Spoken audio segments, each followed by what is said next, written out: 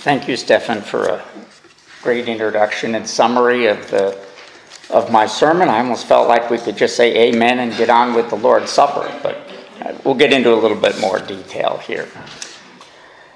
You know, we in Reformed circles like to preach expositionally through entire books, and there's good reasons for that. And for the person who brings the word of the Lord, for the preacher, it has some advantages and I won't say disadvantages, but some challenges. The advantage is once you've picked your book, you're good to go for a long time. And if you're like me and you pick Isaiah, you've got it for the rest of your life. But the challenge is you come across chapters or sections and you say, how am I going to preach this? Or what does this mean to me? And you have to really struggle with it to come up with its meaning for today. But that's good because we should struggle with the text. And that's a good habit even in our own Bible reading, is not to come to a chapter and say, ooh, I don't understand that. Let me go to the next one. But to struggle with it and say, what does this mean to me? And so we come to Isaiah chapter 5. Not a chapter with a lot of light in it, but the word of the Lord to us. It's the final chapter in Isaiah's preface. The preface to the book of Isaiah is chapters 1 through 5. As you know, in chapter 6 is chapter 6, a very popular chapter for preaching in Isaiah. And that's his commissioning, and then the book of Isaiah proper begins. The preface itself contains the themes of the book of Isaiah. And this chapter itself is a statement of God's coming judgment and the reasons for it. It's easily broken into two sections: the Song of the Vineyard, verses 1 through 7, and then Woes and Judgments, verses 8 through 30. We start with the Song of the Vineyard. Now, that's a common theme. In fact, we sang a hymn about a vineyard. This is the first time we see vineyard mentioned in the scriptures. We'll see it later, or you see it later in Isaiah 27, the psalm we sang, Psalm 80, Jeremiah 2, 21, Ezekiel 17. In the New Testament, we have Matthew 20 and 21, a vineyard and its tenants.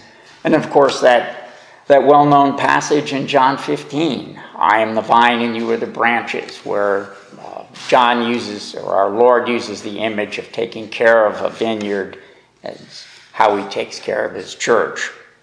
And then the book of Revelation, in Revelation 14, the great harvest of God's wrath at the end of the time. Vineyards were common in Israel. In fact, you go through the Old Testament, the word vineyard is used 102 times. And Israel is really an ideal place for vineyards. The climate's ideal. It's warm and sunny. The soil is alkaline and excellent. And even today, grapes and wine are one of the agricultural exports for Israel. But beyond that, vineyards are also a sign of permanence and prosperity. We've seen here, in this text, how much work it is to prepare one. And it takes grapes about 3 years between their planting and when they produce quality fruit. So if you're not in a stable situation, if you're not sure you're going to be around for a number of years, you don't bother to plant the vineyard. And of course, with the amount of work that it requires, you need to be a bit prosperous. So the existence of the vineyard is a sign of permanence and prosperity. As we read in Ezekiel 28, 26, and they shall dwell securely in it, and they shall build houses and plant vineyards. Vineyards as a sign of security. And so not only is there a lot of preparation, as we see in the text here, but they also require continuous care, weeding and pruning and so forth. Vineyards are not like a cereal crop where you plant the seeds and you do a little bit of weeding and then you wait for the harvest. But you've got to continually tend to a vineyard. Looking at some of the details in the text, you have here a little handout. Those of you who know me know I love Hebrew poetry and the structure of it. And so what we have in the Song of the Vineyard is a classic chiastic pattern, A, B, B, A. In this case, it goes down to C's, A, B, C's, and then B and A. And we're very beautifully balanced out. The A's, the vineyard depicted is 4 lines. At the end, the vineyard explained is 4 lines. The B section, the vineyard cared for, 5 active verbs, balanced out with the vineyard neglected, again 5 verbs. And then the middle section of conclusions. Very, very beautiful poem. Isaiah begins it with what seems like a wedding song or a love song. Let me sing for my beloved, my love song concerning his vineyard. Appropriate way to begin it because his beloved is Jehovah, who loves his vineyard. In fact, in verse 7, he refers to Israel or the people of Judah as his pleasant planting. So it is indeed a love song. But Isaiah moves on quickly to say that the real subject of this is a vineyard. My beloved had a vineyard on a very fertile hill. He dug it and cleared it of stones and planted it with choice vines. He built a watchtower in the midst of it and hewed out a wine vat in it. And he looked, and you can see there's your 5 active verbs. He dug, he cleared, he planted, he built, he hewed out. So Jehovah's done everything for his vineyard that you could possibly do.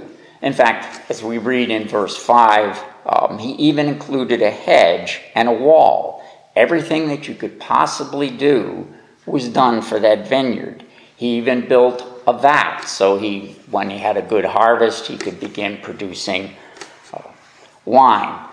It's like you and I, if we plant a garden, you go out and you dig up the soil, you hoe it or you rototill it, and you put some lime in it if you need it and some fertilizer, and you plant the seeds, and you've done everything. And maybe you put a fence around it, and if you're in some areas, you put a high deer fence around it to protect it. You say, I'm really looking forward to those nice ripe tomatoes or juicy melons or whatever.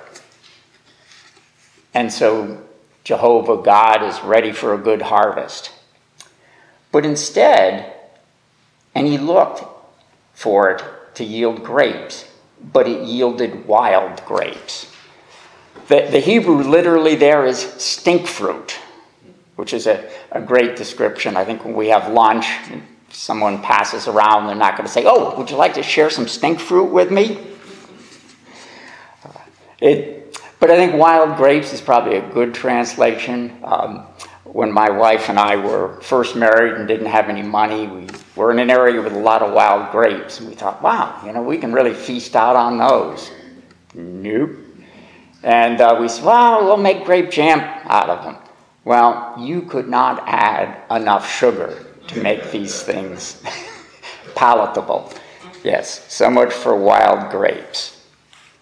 So Jehovah's taking care of his vineyard, everything that's necessary. What possibly could go wrong? Well, what did happen? How could it happen? So he switches over, and it's now Jehovah himself speaking. He says, now he talks to the people. He says, but now, O inhabitants of Jerusalem and men of Judah, judge between me and my vineyard. What more was there to do for my vineyard? And what have I not done in it? When I looked for it to yield grapes, why did it yield wild grapes?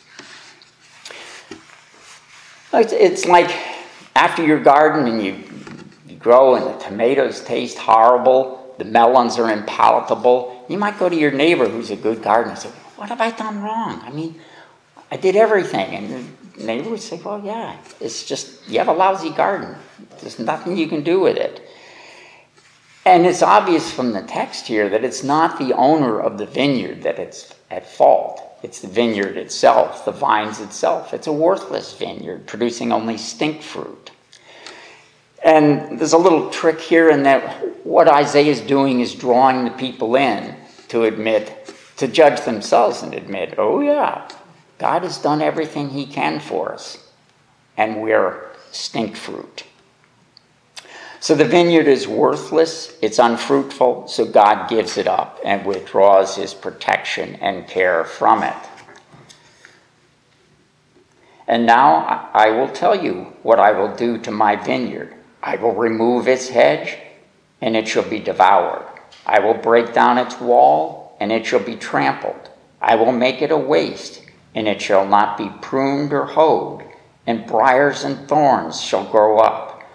I will also command the clouds, and they will rain, and they rain no rain upon it.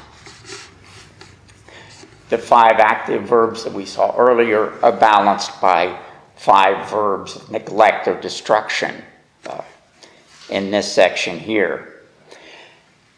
This also looks back to earlier in Isaiah chapter 3, verse 1, where God says, and I will take away supply and support, and lists out a whole group of men that he's going to take away, the captains of 50 and so forth. And so here also, God will remove. So it's no longer protected, and it falls into decay and ruin. He gives it up to be plundered by wild animals and weeds. I saw that very graphically this summer, helping out a family with a very large garden and very well laid out, good garden. And then they went away on vacation for a month and just filled with weeds. And then somebody left the gate open, and the rabbits came in and had a good time. And so did the deer. They enjoyed the garden, but it was a wreck. There wasn't much left of the garden. And Isaiah goes on to explain the parable. For the vineyard of the Lord of hosts is the house of Israel, and the men of Judah are his pleasant planting. And he looked for justice, but behold, bloodshed, for righteousness, but behold, an outcry. That's God's standard. God demands justice and righteousness. That's the good fruit that he expected out of his garden.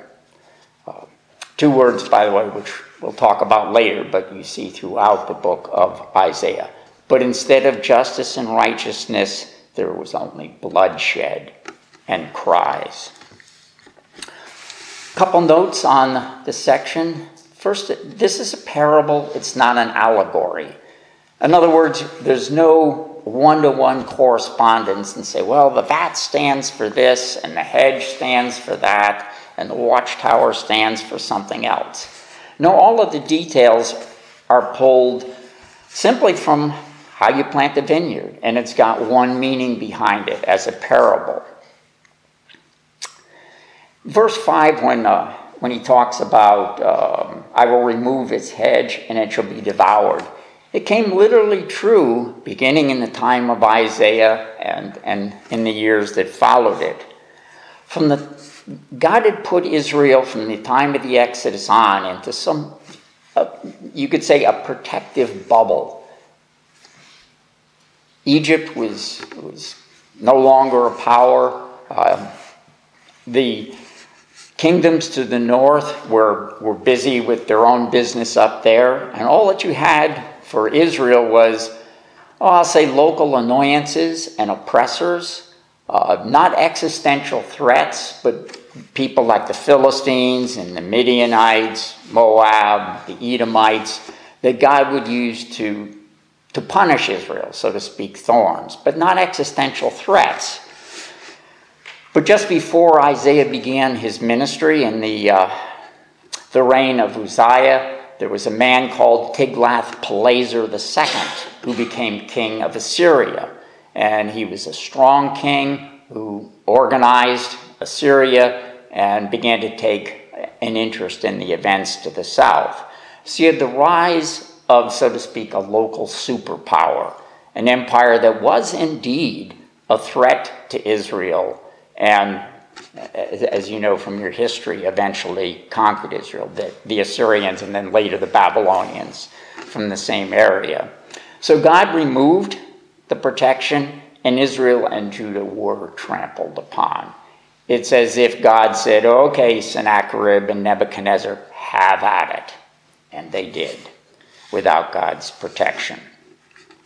Calvin writes, in this song the prophet mentions first the benefits which the Lord had bestowed on the Jewish people.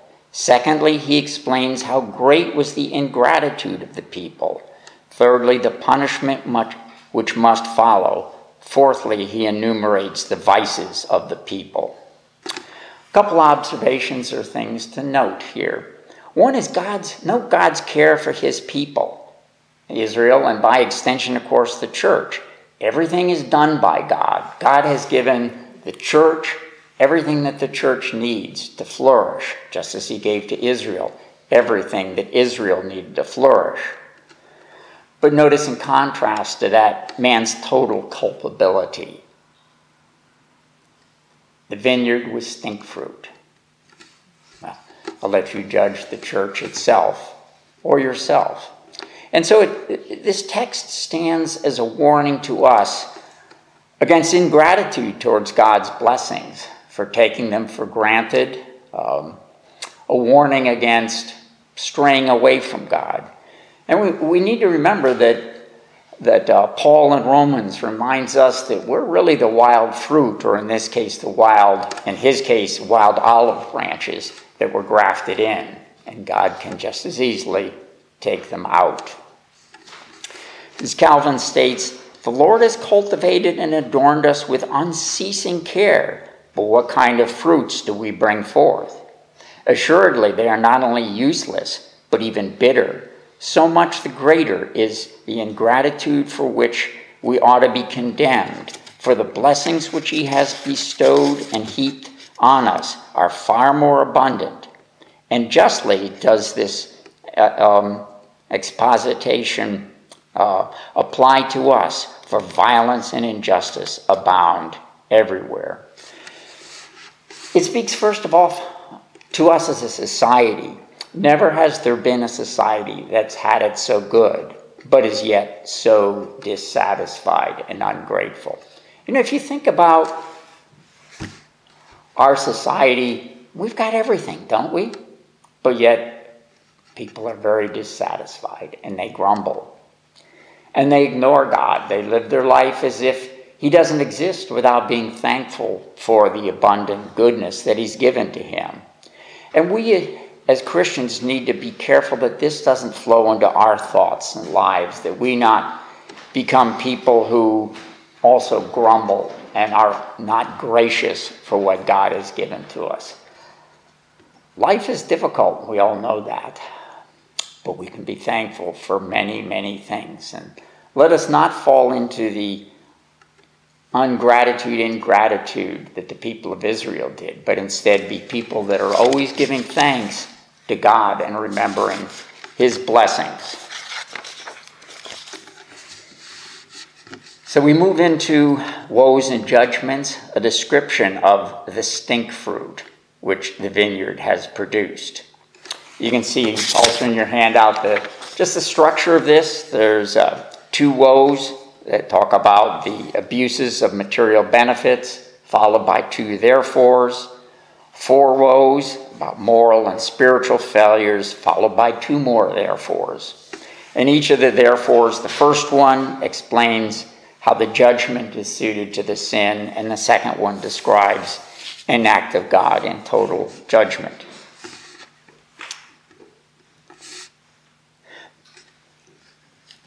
The first woe, the sin of greed or insatiable avarice and covetousness. The words taken from Calvin, not myself.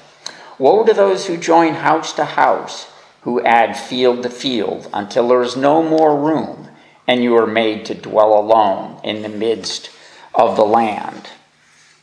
We have a picture here of people that are acquiring more and more land. And instead of small plots, you have giant farms and estates. who build bigger and bigger mansions for themselves. The land itself was a gift, a loan, actually a gifted loan from God, as really is our land. For all things do belong to God and are given to us. And one of the rules that we see from Leviticus is that the allocated holdings were to remain within a family. So you have this structure, these rules in Levitical law where if somebody came upon hard times and needed to sell their land for money, they could do so, but they or their family always had the right to buy it back. And when you came to the year of Jubilee, after 7 times 7 or 49 years, it reverted back to that family. So land could never leave a family permanently. So there was not an ability to build up large estates and large houses. But what we see here is in violation of that. People building up large houses, big mansions and fields they'd acquired, such that they sort of lived alone. You picture a big mansion and can't see the neighbors from the mansion. And Calvin condemns this and condemns the living in houses that are larger than necessary. Again, the words of Calvin. But when men, swollen with ambition, make superfluous additions to their houses, only that they may live in greater luxury, and when one person alone occupies a building which might serve for the habitation of many families, this undoubtedly is empty ambition and ought to be justly blamed. Calvin doesn't mince any words. So he condemns greed or insatiable avarice or covetousness. But isn't this the quintessential American way? Really, isn't it? We have corporations that swallow up smaller corporations and they get larger and larger. They become enormous and immensely powerful. That's happened in the vet industry. And it's happened in a lot of industries where what you end up with is huge corporations that really don't care about the little guy. And then a little bit closer to home, you have people that buy bigger and bigger houses. We sometimes laughingly call them McMansions with large, unused lawns. They pay some Mexicans to go out and mow their lawn for them because they're so huge. Space that they don't need, while the poor and middle class can't afford housing. We all know what the price of housing is here. And we can see this in what economists call the growing Gini coefficient. That's the ratio of the earnings of the top 20% to the bottom 20%. And that's growing quite a bit in the U.S. and actually in other countries. And it's a measure of inequality. There's been a couple articles in the Seattle Times in recent months about the huge and growing gap between the rich and the poor on the east side. So it's a sin to think about, and think about Calvin's word. The issue in the Bible is not wealth. The Bible's not against wealth, but the issue is the disparity between the rich and the poor. And it is indeed a blatant sin in our society, and one for which we need to examine ourselves so that we're not infected. We're people in the world, which means we're influenced by the world. So when you see sins in your own society, those attitudes, those sins influence you. And it's worth thinking, how much have they influenced me? And guarding yourself against it. And so the temptations of large houses, large estates, the expense of the poor, is something we need to think about ourselves. And we move on. The Lord of hosts has sworn in my hearing, literally as in the King James, in mine ears, said the Lord of hosts. Surely many houses shall be desolate, large and beautiful houses without habitation. So as much as these people built large mansions, had large estates, they won't enjoy them. Wealth without justice has no tenure, for ultimately wealth comes from God, Deuteronomy 8:18. Or in Jeremiah 17:11, like the partridge that gathers a brood that she did not hatch, so is he who gets rich, but not by justice. In the midst of his days they will leave him, and at his end he will be a fool. For 10 acres of vineyard shall yield but one bath, and a homer of seed shall yield an ephah. Now 10 acres is a big vineyard. Even in eastern Washington, that's a commercial vineyard. For the time of Israel, it was very much a commercial vineyard. But a bath is 6 gallons. If you do a little bit of arithmetic, an acre of vines should produce 3 to 5 tons of grapes, and each ton of grape should produce 150 gallons of wine. So you don't need to get out your smartphone and do some arithmetic. The 10 acres that Isaiah describes should produce 6,000 gallons of wine, but instead it produces only 6 gallons of wine, 1/1000th of what it should produce. And a homer is 10 ephahs, so the yield is only 1/10 of the amount of seed put in. So they put in a homer, and they got 1/10 of it back.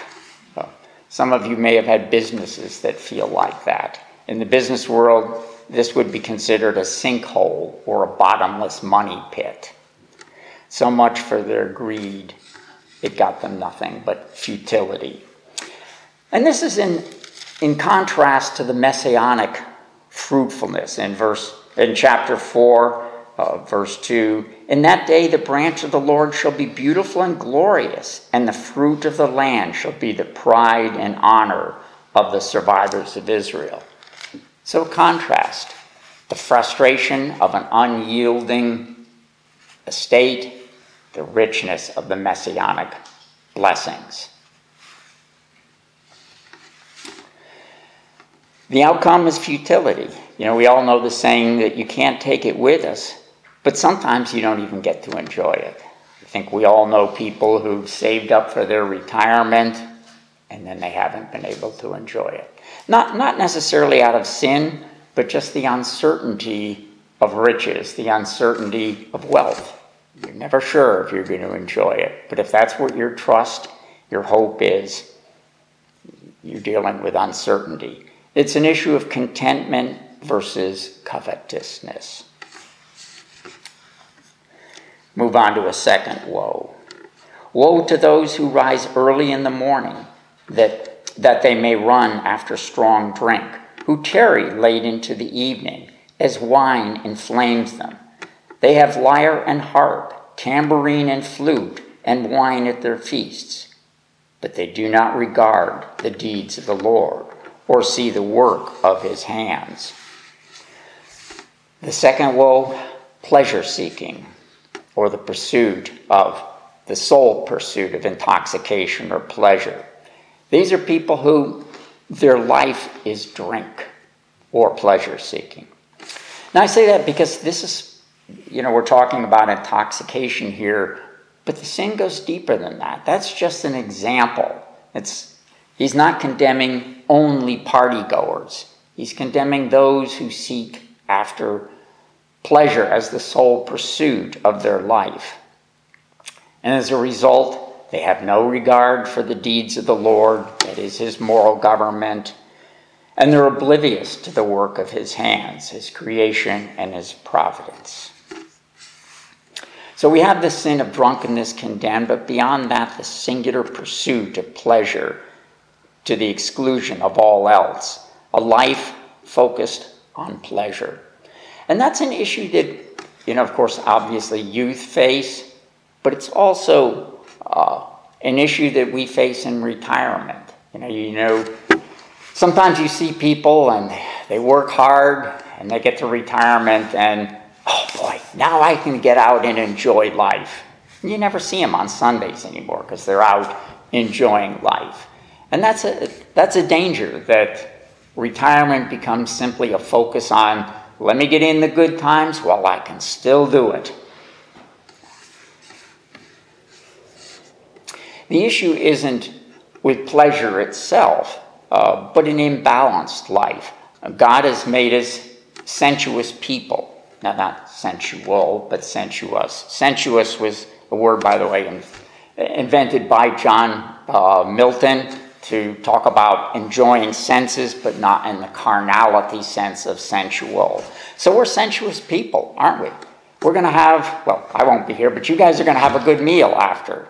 And you're going to enjoy it, and enjoy good drink and good food, and you go home and you'll enjoy good food and good drink. You go outside and say, it's a beautiful day, and you'll enjoy the beauty of creation. God's given us pleasures and given us the ability to enjoy pleasures. But when that's the focus of your life, that's not right. There's a good example of this in C.S. Lewis's Space Trilogy, Perelandra. Ransom finds himself there, and he's going about his business, and he bumps into this globe, and it showers him with fluid, and just, what a great feeling. And he thinks, I'm going to just run around, I'm going to find these globes, and I'm just going to keep bumping into them. And he says, no, that's not right. That's not the way I'm to live here on this planet. Instead, I'll just go about my business, and hey, when I bump into a globe, that's great. I'll enjoy it. But I've got other things to do than just running around hitting globe after globe. So those who live for pleasure, the next party or high or sexual encounter or adventure or vacation, that's who we're describing. Their life is focused on pleasure. They live for it.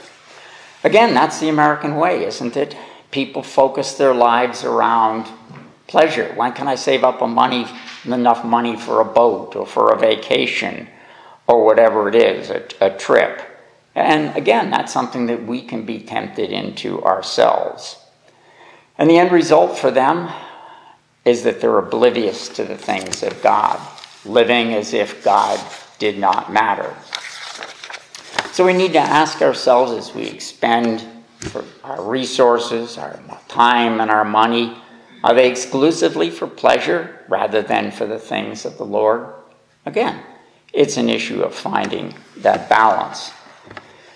And out of that sin comes the sin of living for oneself, solely for oneself. You read here, they're just interested in having a good time, not interested in helping others. And we see, too, a link between sensual, that is, carnal indulgence, and the loss of spiritual perception. And again, a sin of greed and ingratitude. In the first group, God had given them sufficient land, but they wanted more. In this case, God gave them pleasures, but they wanted more. And the first, therefore, are consequence. Therefore, my people go into exile for lack of knowledge. Their honored men go hungry, and their multitude is parched with thirst. Again, futility. Large estates, as we saw in the first woe, but they were empty estates. Here, they go after strong drink, but there's just thirst and hunger. The judgment matches the sin. They have no regard for the Lord, and now they go into exile for lack of knowledge. You know, they had the Bible, they had the scriptures, they had the law, but they ignored it. As the saying goes, if you don't study for an exam, you reap the consequences. A second, therefore, the party is over in verse 14. Therefore Sheol has enlarged its appetite and opened its mouth beyond measure, and the nobility of Jerusalem and her multitude go down, her revelers and he who exalts in her. So there's a little bit of irony here. These people, they live for their appetites, but the only appetite that's satisfied is that of Sheol.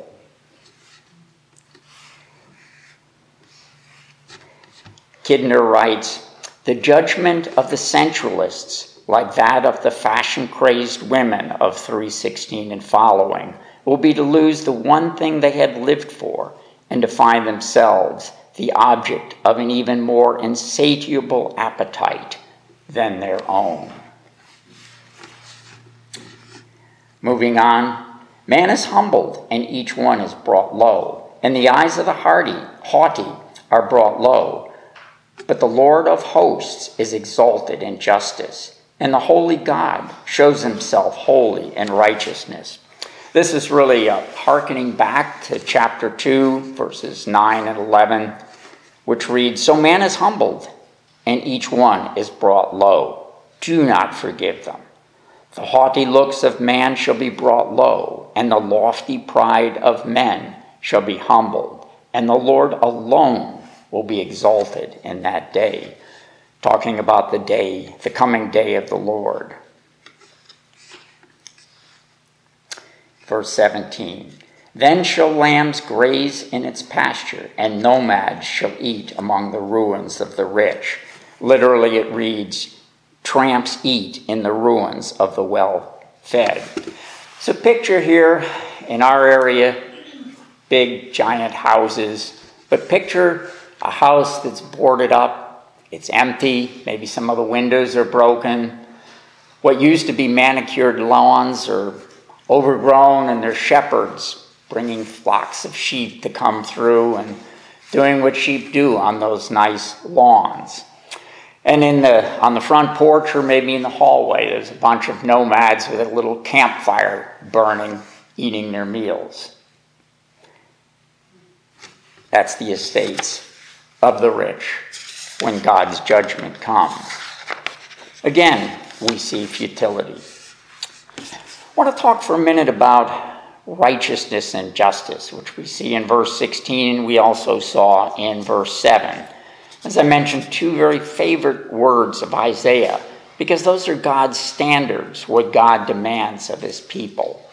Righteousness being the holiness expressed in moral principles, and justice as the application of that righteousness. So God's demands are for righteousness and justice, and those should be our standards by which we judge our nation, our candidates, our business, and even ourselves. So in a few days, Tuesday, we have an election day, and hopefully we'll all vote on resolutions and candidates. And a question to ask is, are these people, these resolutions, are these candidates righteous? Are they just?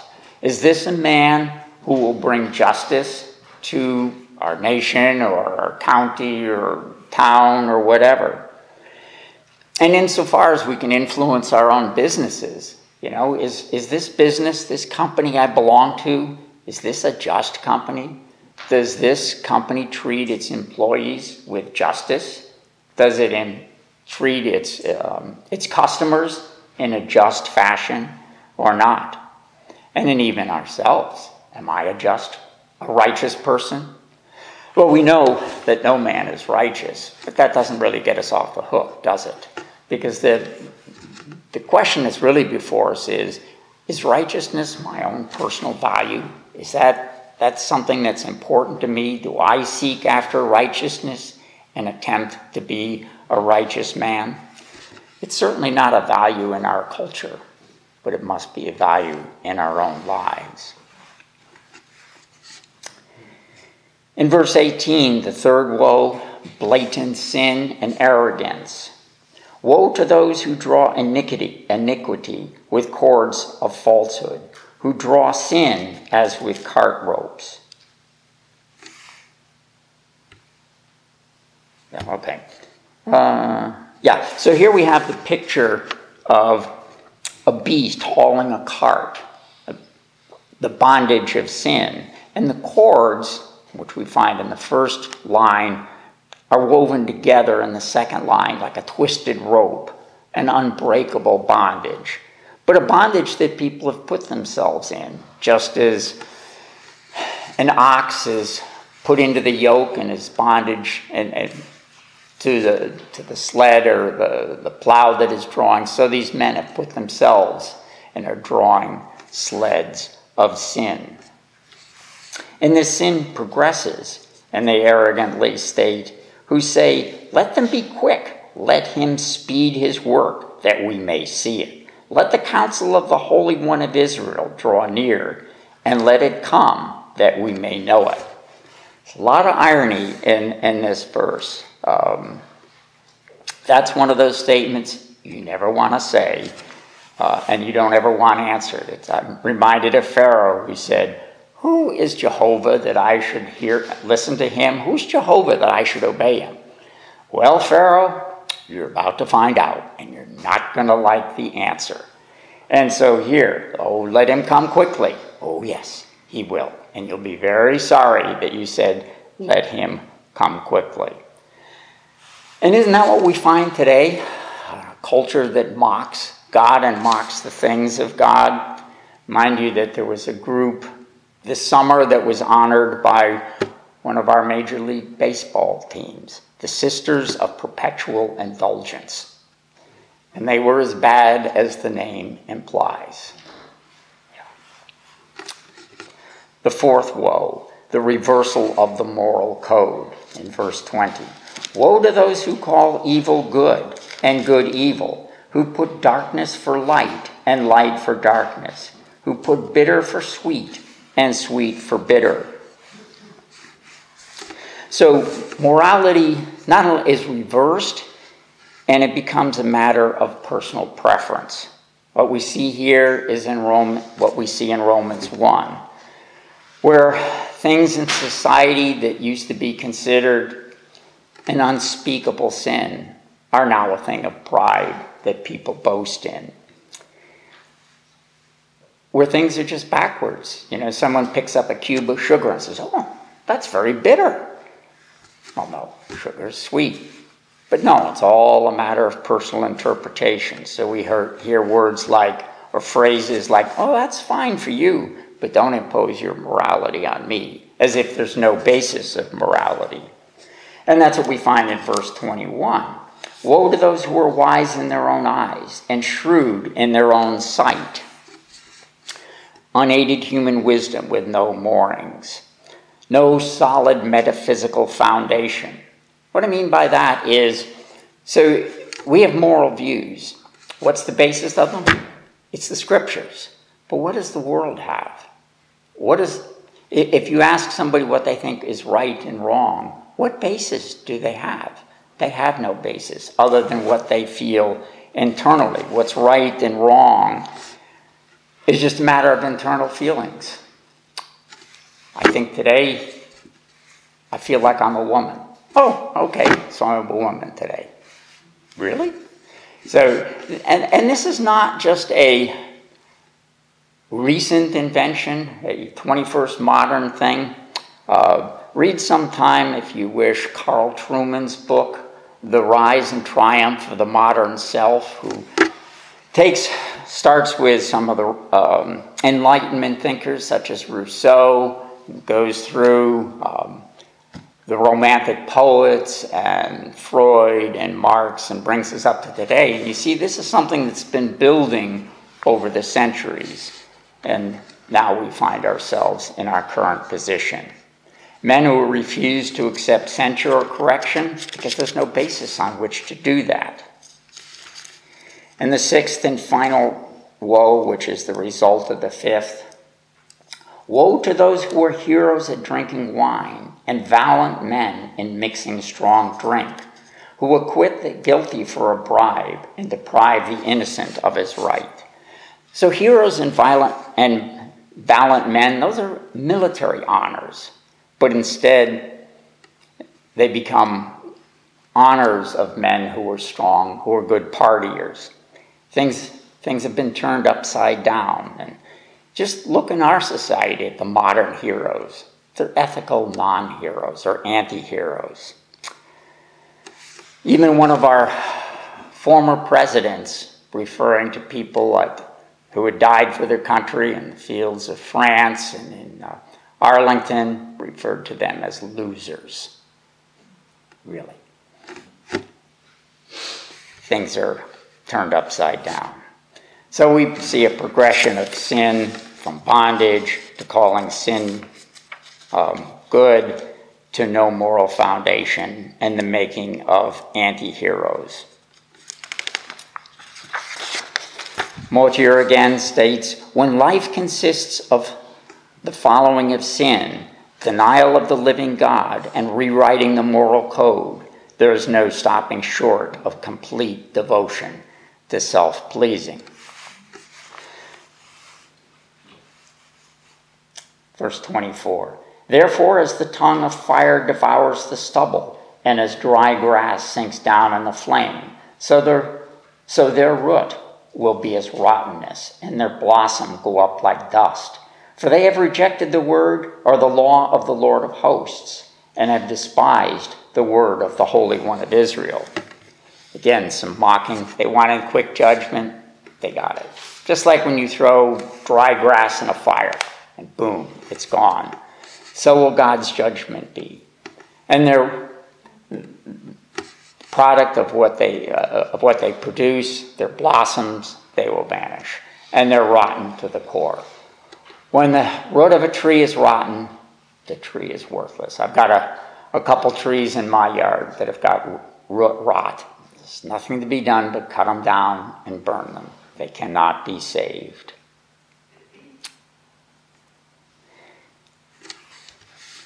They had the law and they rejected it. And now the council of judgment have come. They said, show us the counsel. Good found out if you've read the scriptures. Now they know the counsel. But it's too late.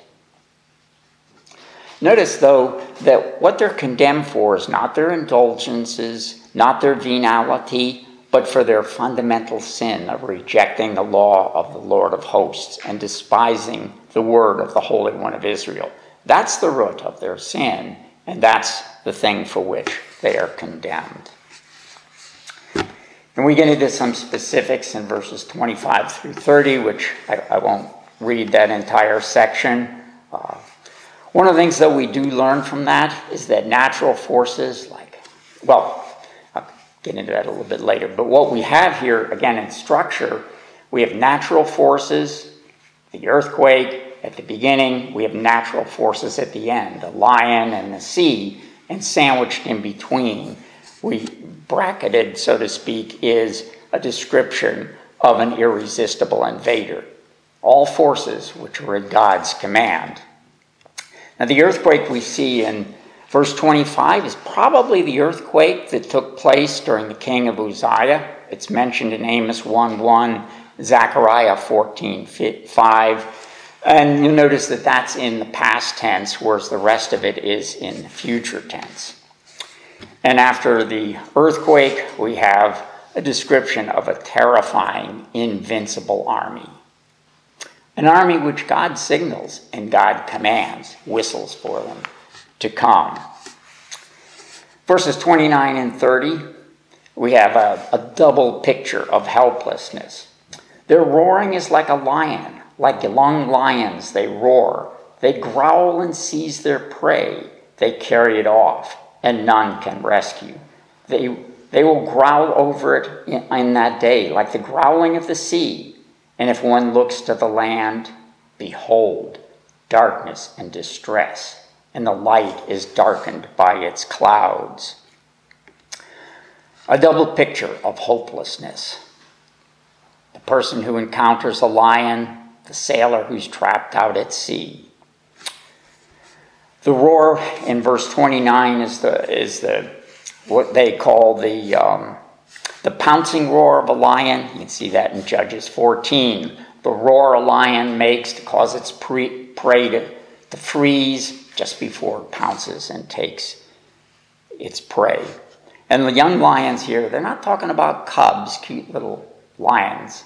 They're talking about lions in their prime. And then the growl, at the end of verse 29, it's the growl that a lion makes when it's caught its prey and it's satisfied. It's a growl of happiness when it's about to drag its prey off. And then the picture of the sailor caught in the sea. A couple observations. Both the environment and the nations, the forces of history, are at God's command. Motir again, the created world and all of the complexity, splendor, and ferocity of its powers is a controlled tool in the hand of the Creator, serving his righteous purposes. As much as we look around and we're overawed by the power, the destructiveness of creation, those are tools in God's hands. And as much as we can be intimidated by foreign powers and be horrified, again, tools in God's hands. And for us, that's a comfort. They're not out of control. They're in the control of our Lord. Close with a general reflection. Don't call this an observation. I call this a reflection as something to think about. Isaiah ends his preface on a very dark note. And if one looks to the land, behold, darkness and distress, and the light is darkened by its clouds. Bang, that's the end of his preface. All hope is gone, and only darkness remains. Motir again comments, and this is a quote which I thought about quite a bit. Thus Isaiah ends his preface. The message of the first two sections, chapter 1 and 2, is that human sin cannot ultimately frustrate God's purposes, and that in God, mercy triumphs over the wrath. But the third section, this chapter, poses a shattering question. When the Lord has done all, verse 4, must the darkness of divine wrath close in and the light flicker and fade? This was the day of crisis in which Isaiah ministered. A crisis for mankind, for the day of wrath has come. And a crisis for God. Can mercy be exhausted and defeated? So we think about that, a few answers. Generally, or in the general, so to speak, meta picture, no. Mercy cannot be defeated. It cannot be exhausted. And we see that in Isaiah. Following this preface, he talks about the suffering servant in chapters 38 through 50, and the anointed conqueror in chapters 51 through 66. So God does even more to bring his people to himself. But yet,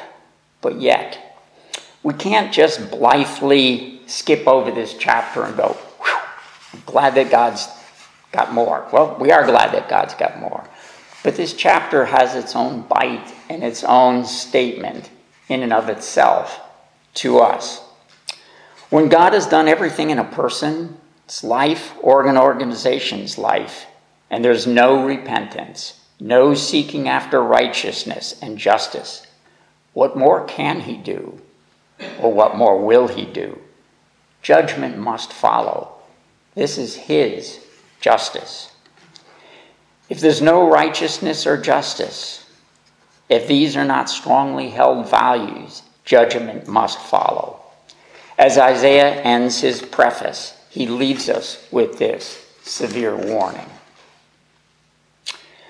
Just add, my friends, that these are dark and dismal times, like the times in which Isaiah was writing. But to those of us who know Christ, these are times to hold on to Christ for dear life. Hold on to him for all it's worth, because he is merciful. Hold on to his mercy seat, for he will show mercy.